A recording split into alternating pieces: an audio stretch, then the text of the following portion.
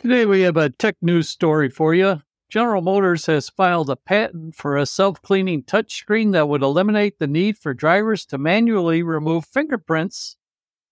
The display would use an invisible fourth type of LED emitting violet light to activate a photocatalytic coating on the transparent material of the LED.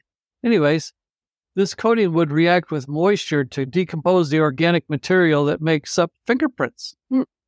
GM is hopeful the technology will eventually be used in its vehicles.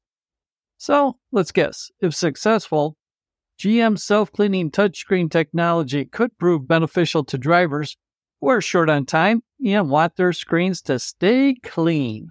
Clean screen displays are less distracting and can help drivers focus on the road while reducing glare and improving visibility, of course.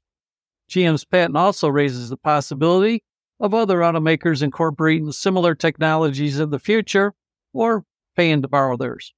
Ultimately, GM's innovation could revolutionize the way people interact with their touchscreen displays. A little tech news for your tech tip today.